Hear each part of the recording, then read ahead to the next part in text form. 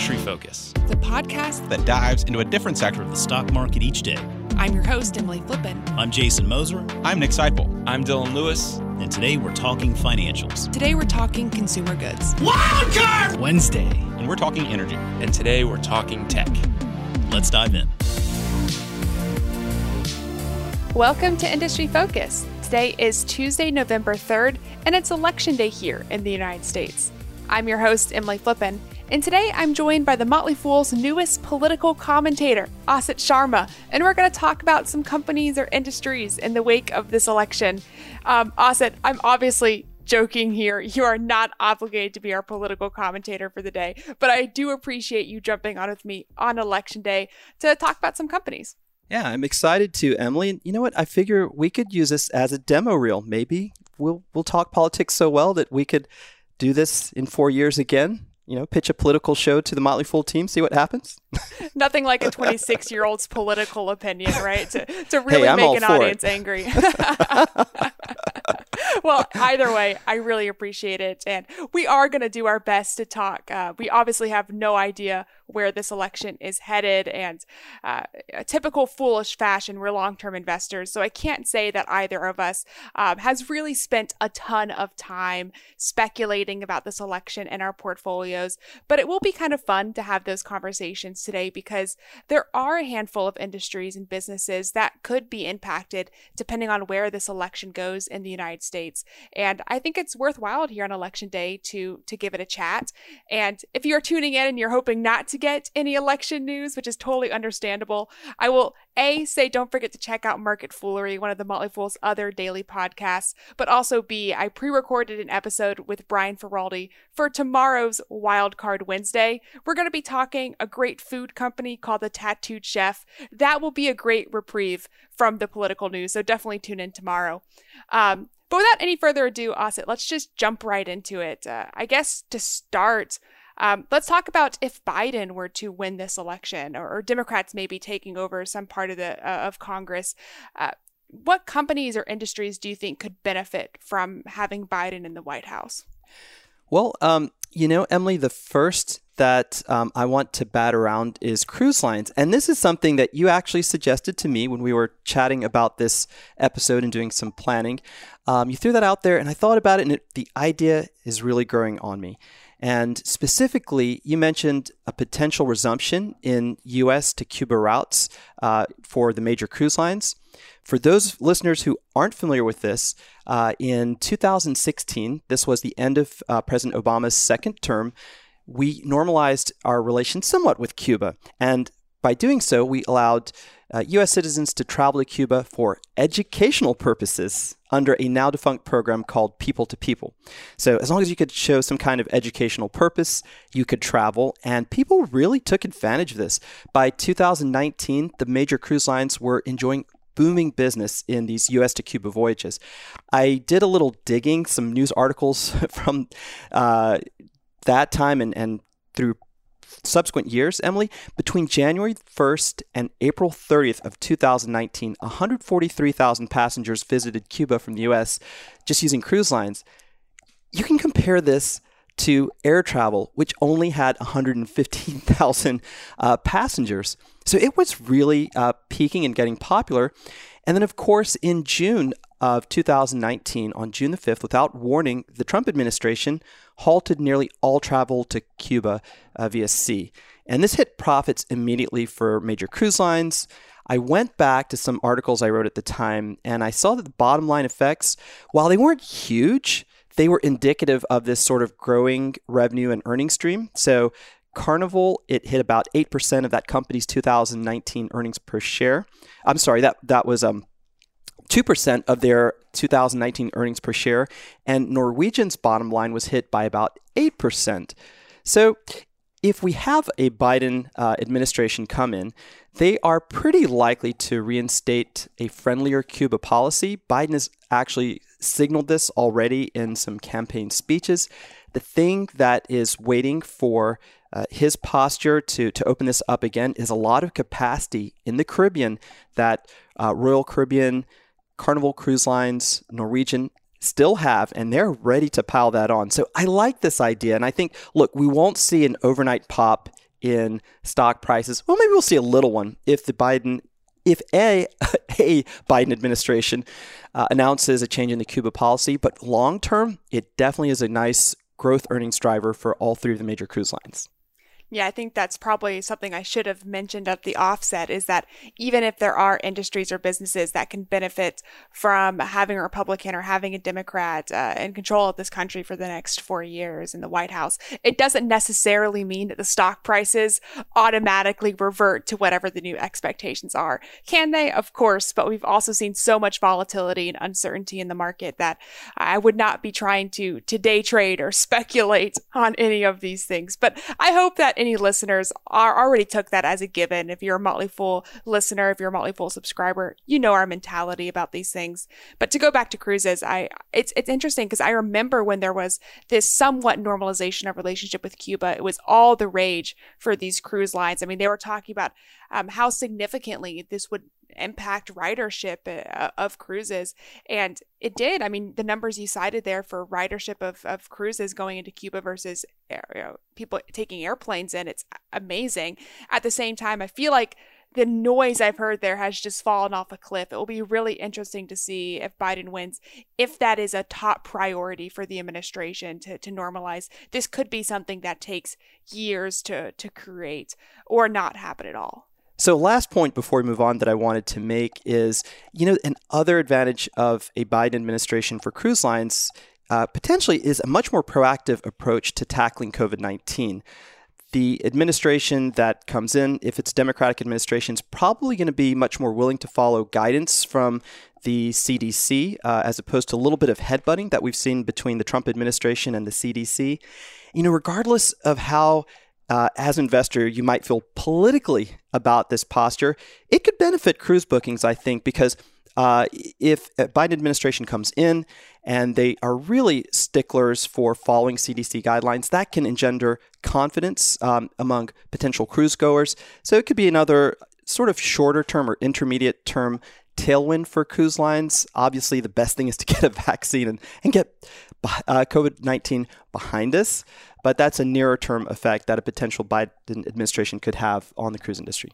Although alternatively, on the other hand, a more proactive approach could potentially mean an extension of no sail orders, right? If we don't have that vaccine, I could see an administration coming in and saying, hey, look, cruises are these petri dishes, right? Nobody's getting on a cruise until we're all vaccinated. And that could mean potentially no cruises for months into 2021. Looking at the second half of 2021, that would be incredible. Yeah, very, very good point. And that also is a possibility. Hopefully we see declining case counts and a vaccine, but that is a risk. Dare to dream. Well, one other industry that I wanted to chat about, and I apologize, I sneakily snuck it into our outline here, Asit. I know it's not an industry that you follow actively, or maybe not even that a lot of our listeners even care about, but it's one that I follow actively, so I have to mention it, and it's the cannabis industry. The Trump administration, has not been actively hostile towards the industry. They also haven't made it a priority over the past 4 years to get any legislation, whether that be decriminalization, legalization, or even just loosening of banking regulations for cannabis companies. None of that has made it through the Trump administration. It's possible that if Trump were to win a second term, that those things do make it through. I'm not going to say it won't, but it does seem more likely under a Biden administration. Biden has official policy has leaned towards decriminalization. And I think it's important in this case not to overstate the impact that decriminalization would have in the United States. It would be amazing from a social perspective for people who have been impacted by the war on drugs. But from an investing perspective, it doesn't do much to change the fundamentals that are driving the cannabis industry right now. And ultimately, we'll be having to look to the states to continue to pass legislations if a Biden administration doesn't make it a priority. So it's all to say that cannabis is an industry that is heavily impacted by political decisions, heavily impacted by what choices and regulations administrations put forward. I'm not overly bullish in the case of Biden. I am more bullish in the case of a Biden administration for the cannabis industry than I am for a Trump administration.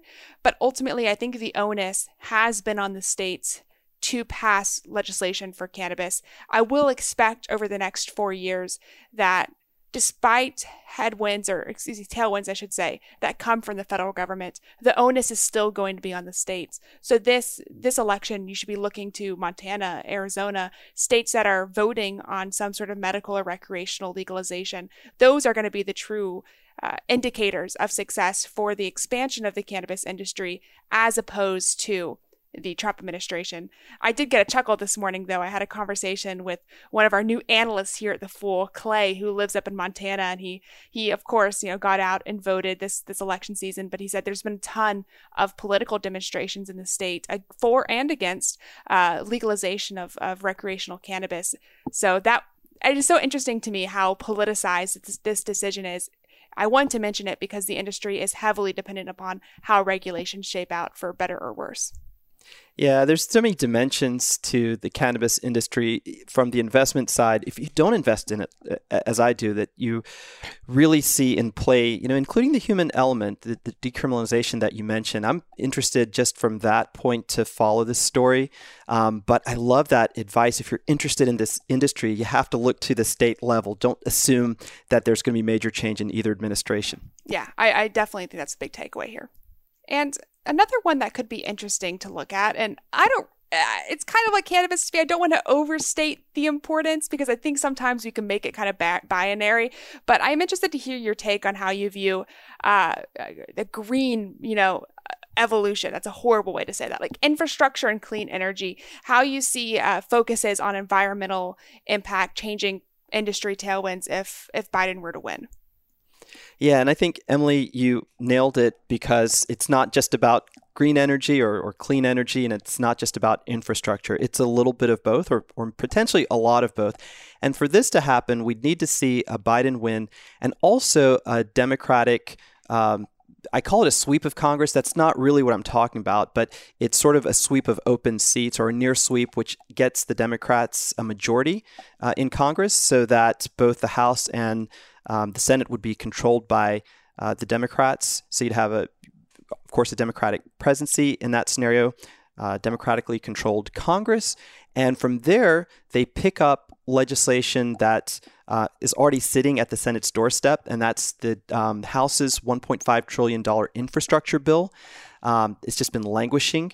Or they pick out parts from the Democratic platform, the Democratic Party's platform, which is really big on surface transportation, electric energy, all types of mass transit, very interested in that greener component. So you could see a combination of these two ideas. It would be a big bill if the Democrats do indeed gain control of Congress.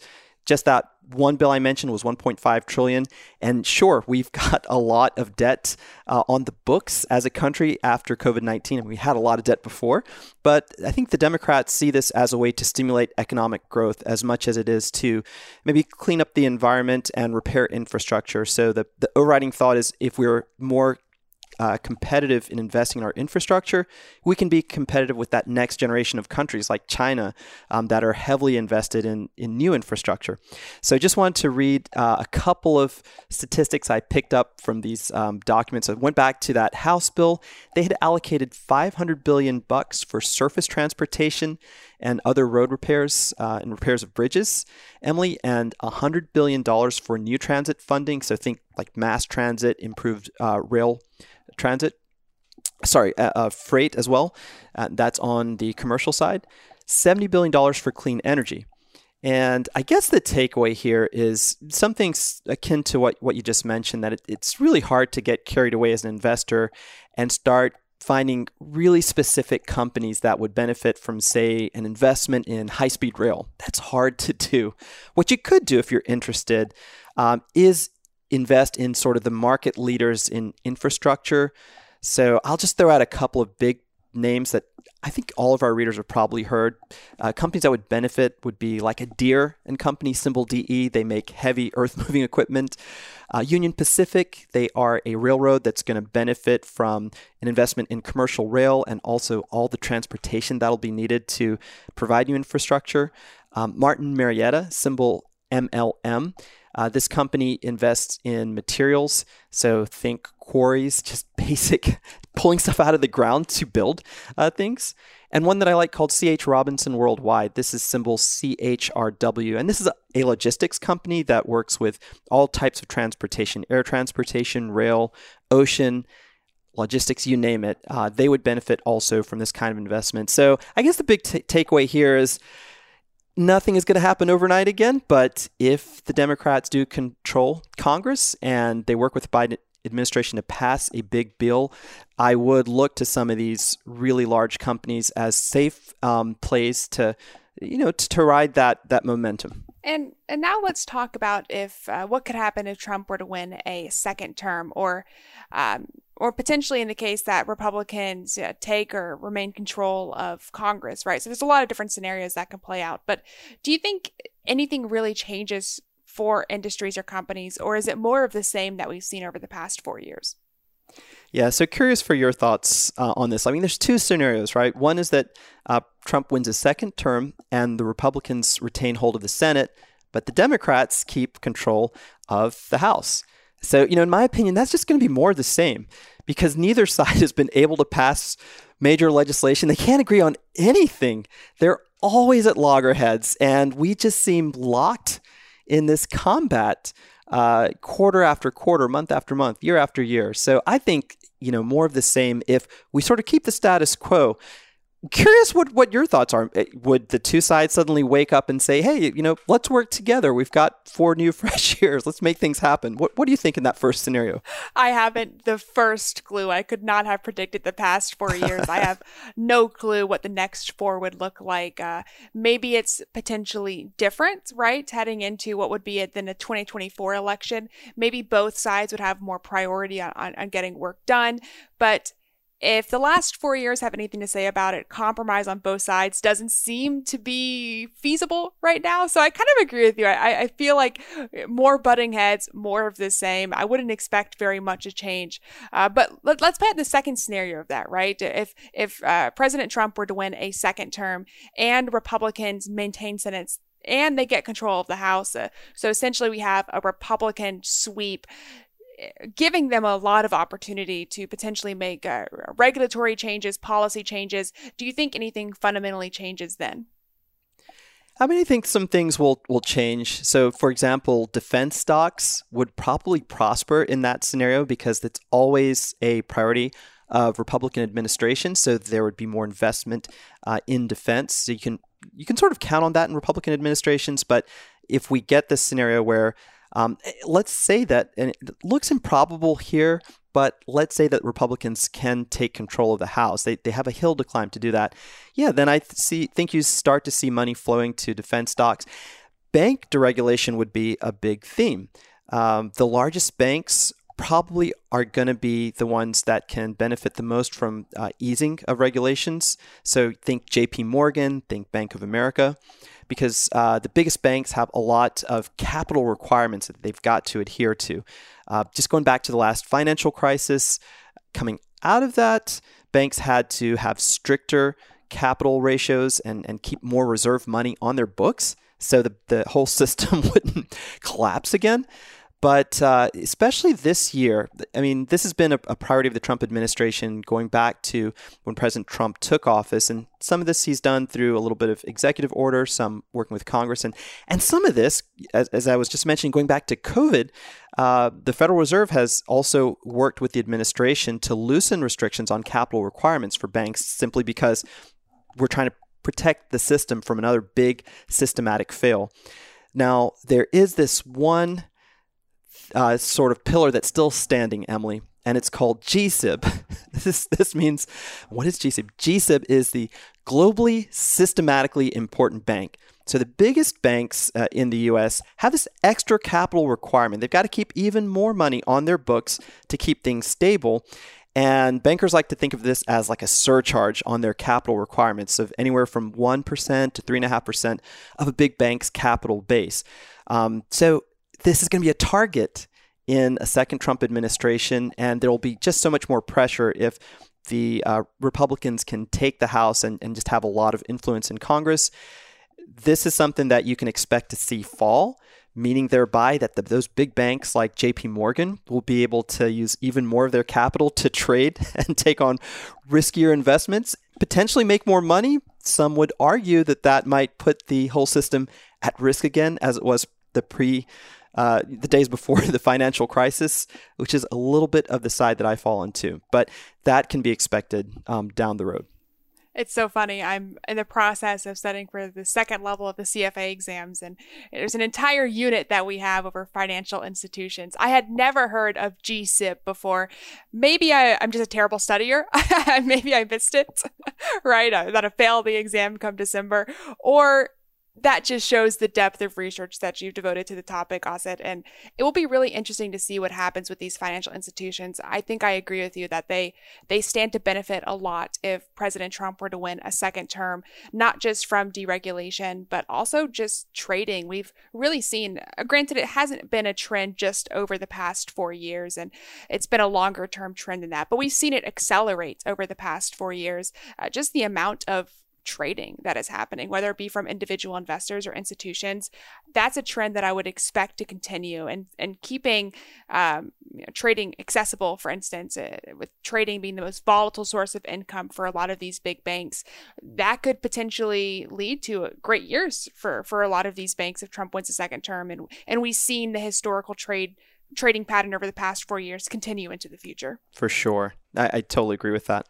It's not just banks you're excited about, right? Because I feel like there are so many different, we saw Trump tax cuts impact the broader market as a whole. So I know that there has to be more than just banks that are impacted if President Trump wins a second term. Well, look at another industry, healthcare. So there is going to be a huge onus on a Republican administration working with at least a Republican-controlled Senate, if that's what happens, and a democratically controlled House to pass a comprehensive plan after 10 years of Republican administration promises, and not just Republican administration, but if we're going back 10 years, these are promises made by Republican politicians, prominent ones, and if you look at the House, the Senate, promises to strike down the ACA and replace it with a better plan. And now we're getting close.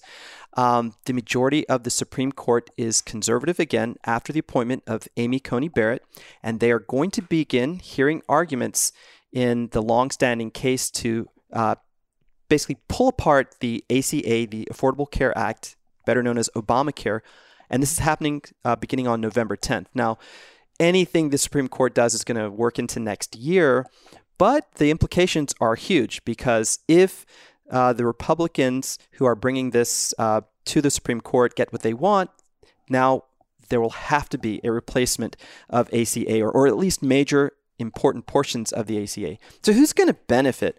Well, again, this is a theme, Emily. Don't get too specific. Stick with big pharma. So think companies like Merck, like Pfizer.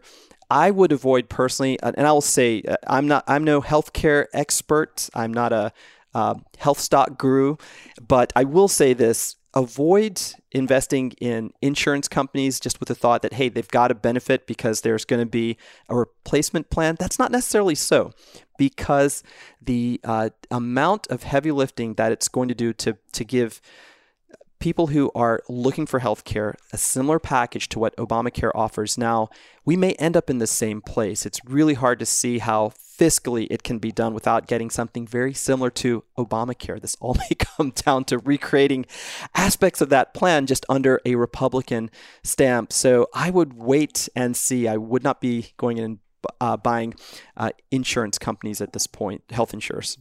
Fair enough.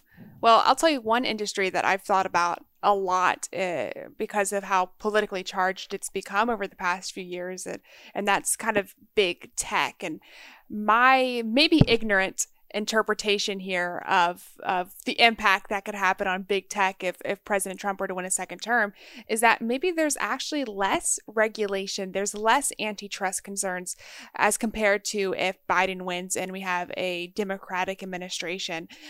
I realize that the Trump administration has not been friendly towards a lot of big tech companies, but at the same time, I have this kind of feeling, this interpretation based off of what we've heard from other major Democratic leaders, that a Democratic administration would almost be more intent on breaking up a lot of big tech companies, maybe even companies like Google, it comes to mind, given its antitrust lawsuits in the EU. Maybe they'd be more proactive in trying to break up big tech. So if a Trump administration wins, while it's not, a shining light for big tech companies, we've seen a lot of skepticism from consumers and both parties. Maybe they're still more friendly towards these companies than a Democratic administration would be. Yeah, Emily, I think that's the correct big picture.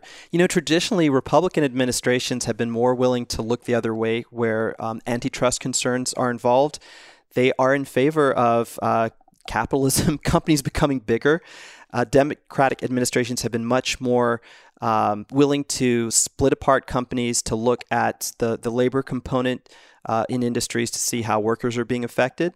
So it should be positive for big tech if the Trump administration retains power. The only issue I have with this is this almost sort of personal animus that President Trump seems to have against certain tech companies. Amazon.com is the biggest example because there's some personal clash between one of the world's richest men on any given day, Jeff Bezos, who also owns the Washington Post, which is not very friendly towards President Trump. And so you have on any on any particular tech company, you have this filter you have to run. What is President Trump's opinion of this company? And I have no idea of the company I'm about to mention what his opinion is, but we do know that the Justice Department sued Alphabet earlier this month. So this is a case that, again, is going to go on. It's going to take several months. But at least we are seeing a willingness for the Trump administration to tackle what traditionally would have been a more Democratic administration's concern. So it's confusing, I think. I'm sort of at a loss to see what will happen.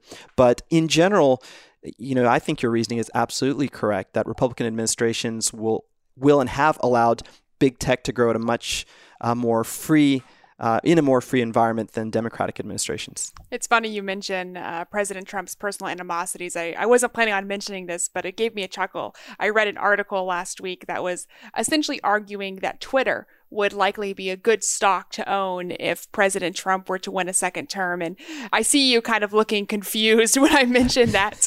And their argument was, despite President Trump's, I call it animosity is a strong word, but the Twitter as a platform has gone after President Trump in many ways, right? Putting informational notices on many of his tweets. At some point, I believe they even suspended his account. So it's not the friendliest of relationships. They're kind of stuck in a bad marriage right now. Well, at the same time, the fact that President Trump is on Twitter makes it the place that you, as an American, as somebody who's interested in politics or investing, whatever it may be, you kind of have to be on that platform to be following him. So it's almost this self-fulfilling prophecy that Twitter does well when President Trump is in power because he uses the platform so actively. Now, that could change at any moment, but I read that article and it did give me a chuckle. I'm not sure I agree with it 100%. I don't think that's a good reason to own any one company, but I did get a chuckle from it. There's some insight there. Really briefly, the company to own, the platform to own all this time has been the New York Times. And I've written about this once or twice in these past 4 years that the New York Times and President Trump are frenemies. They need each other. The New York Times digital subscriptions went through the roof after the Trump administration came into power. And President Trump loves to be featured in the New York Times, even though most of the time they're investigating him and having, sour opinion columns. He really likes his relationship with those reporters like Maggie Haberman, although I think this last year that's deteriorated. But both have prospered. President Trump prospered from the publicity, a great PR person, and the Times, just had a clear benefit. If you watch their stock price over the last 4 years, that's the place we all should have been invested in if we were trying to see what might have been favored from this administration. How's that for counterintuitive? Right. Well, I do want to take a real foolish with a capital F approach to investing this election season. And I want to talk about whatever company or industry that you think the results are unchanged as a result of the election. And I said it before, but I don't think any long-term fools will try to tell you to play or trade speculation on the election. And I want to throw back to something that happened to me last week. We had Foolapalooza, which is our annual company holiday. Obviously, we had it over Zoom this year, but one of our guest speakers was Burt Jacobs. He's the co-founder and CEO of Life is Good. And one of the things that Jacob mentions during his talk, when somebody asked him how he felt about the election, was that he really didn't care about what happens on a federal level because he really believes in his company and their future. He thinks that growth is their own. And I liked that. There was a level of self-determination in the way that he thought about his business that I really appreciated. And I always like to say, just on a personal level, that investors shouldn't spend time worrying about things that they can't control. And with the exception of casting your vote this year for whomever, there's really nothing else that we as individuals can do to control this election. So why worry about it? I liked that mindset. I thought Jacob's mindset aligned very well with the way that we view investing here at The Fool. So with all of that little monologue being said, Asit, what companies or industries do you think have self-determination? Do you think results are completely unchanged regardless of what happens today, tomorrow, or this week? Well, first I want to say, Emily, that was such sage advice. My blood pressure just dropped so much while you were just talking. I felt so calm. I said, yeah, that makes a lot of sense to me. I think I knew that intuitively, but it was so great to hear you say that. I've got one industry that I think, obviously, it's no surprise to most listeners. The tech industry is going to prosper regardless who is in charge because it's propelling so much innovation, not just in pure tech stocks and software stocks, but in so many industries. Any industry which is embracing technology is getting more efficient, profit margins are rising, new revenue opportunities are opening up. So I like tech, and I like one idea in the tech industry, which is an intersection with something we were talking about earlier, which is sort of the construction, the infrastructure, the whole idea of engineering, which will have to at some point here in the US pick up and all over the world. If you look at the developing market, developing world, there's so much investment going on in infrastructure. So this company is Autodesk, ADSK. Really like this company, very excited about it. I'm going to read to you how they describe themselves in my radio announcer voice. Autodesk makes software for people who make things. If you've ever driven a high-performance car, admired a towering skyscraper, used a smartphone, or watched a great film, chances are you've experienced what millions of Autodesk customers are doing with our software. Autodesk gives you the power to make anything. So I really love this description because it explains what the company does. If you didn't know anything about it, they make software that some people refer to as design build, some people refer to as computer-assisted design, but it enables someone to build anything small or something very, very complex like the skyscraper. And I think it's going to benefit from growth in construction, engineering, architecture, regardless which administration we see in just a few weeks now. So just to give you a little bit of information about it, as I said, it had its roots in CAD, computer-assisted design software, but increasingly it's working on total life cycle planning and project management in industries like construction. They are really killing it in this sphere. They've decided to concentrate more on the construction industry because that's a huge growth opportunity for them. They've transitioned to a subscription-based model. This has happened over the last several quarters, and their annual free cash flow, which is already pretty decent for their size, is projected to grow by about 70% over the next 2 years. And that will equal $2.4 billion in free cash flow annually. They're going to reach that from a pace of about $1.4 billion projected for this current year. It's a little pricey. So this company trades at 40 times its forward price to earnings ratio. It's basically cheap in comparison to everything else on the market. Yeah, exactly. You know, it's almost par for the course this year after this post-COVID boom in software as a service stocks. And, you know, I like that because it's actually not 80 times earnings. You're right, Emily. Stock is up 36% year to date. So that's part of it. But it's worth the premium, in my opinion. It's got double-digit annual revenue growth, which is solid for a mature tech company. This company went public in 1985, and it's still averaging, for example, this most recent quarter hit 15% year-over-year growth. Last couple of things about it that I really like. It's got really sweet gross margins. Even for as a software as a service company, they sit around 91%. So that, even in an industry which has high gross margins to begin with, that's admirable. And again, this emphasis on the construction industry gives them a global field to play in for years to come. I think they're going to be a long-term beneficiary of global gross domestic product growth. So yeah, that is my idea. Autodesk, again, symbol ADSK. Well, Asit, it's such a pleasure to have you on to talk about Autodesk for this election-focused episode, because normally when I talk to you on Industry Focus, we're always talking consumer goods companies, and it's great. I love talking consumer goods, and I look forward to talking consumer goods with you for many Tuesdays to come in the future. But it's also great to hear you analyze a company that you wouldn't have otherwise had the opportunity to talk about on a Tuesday show. I admittedly don't know very much about Autodesk, but it's one that I do feel like I need to dig into deeper. What it reminds me of is actually a company called Procore.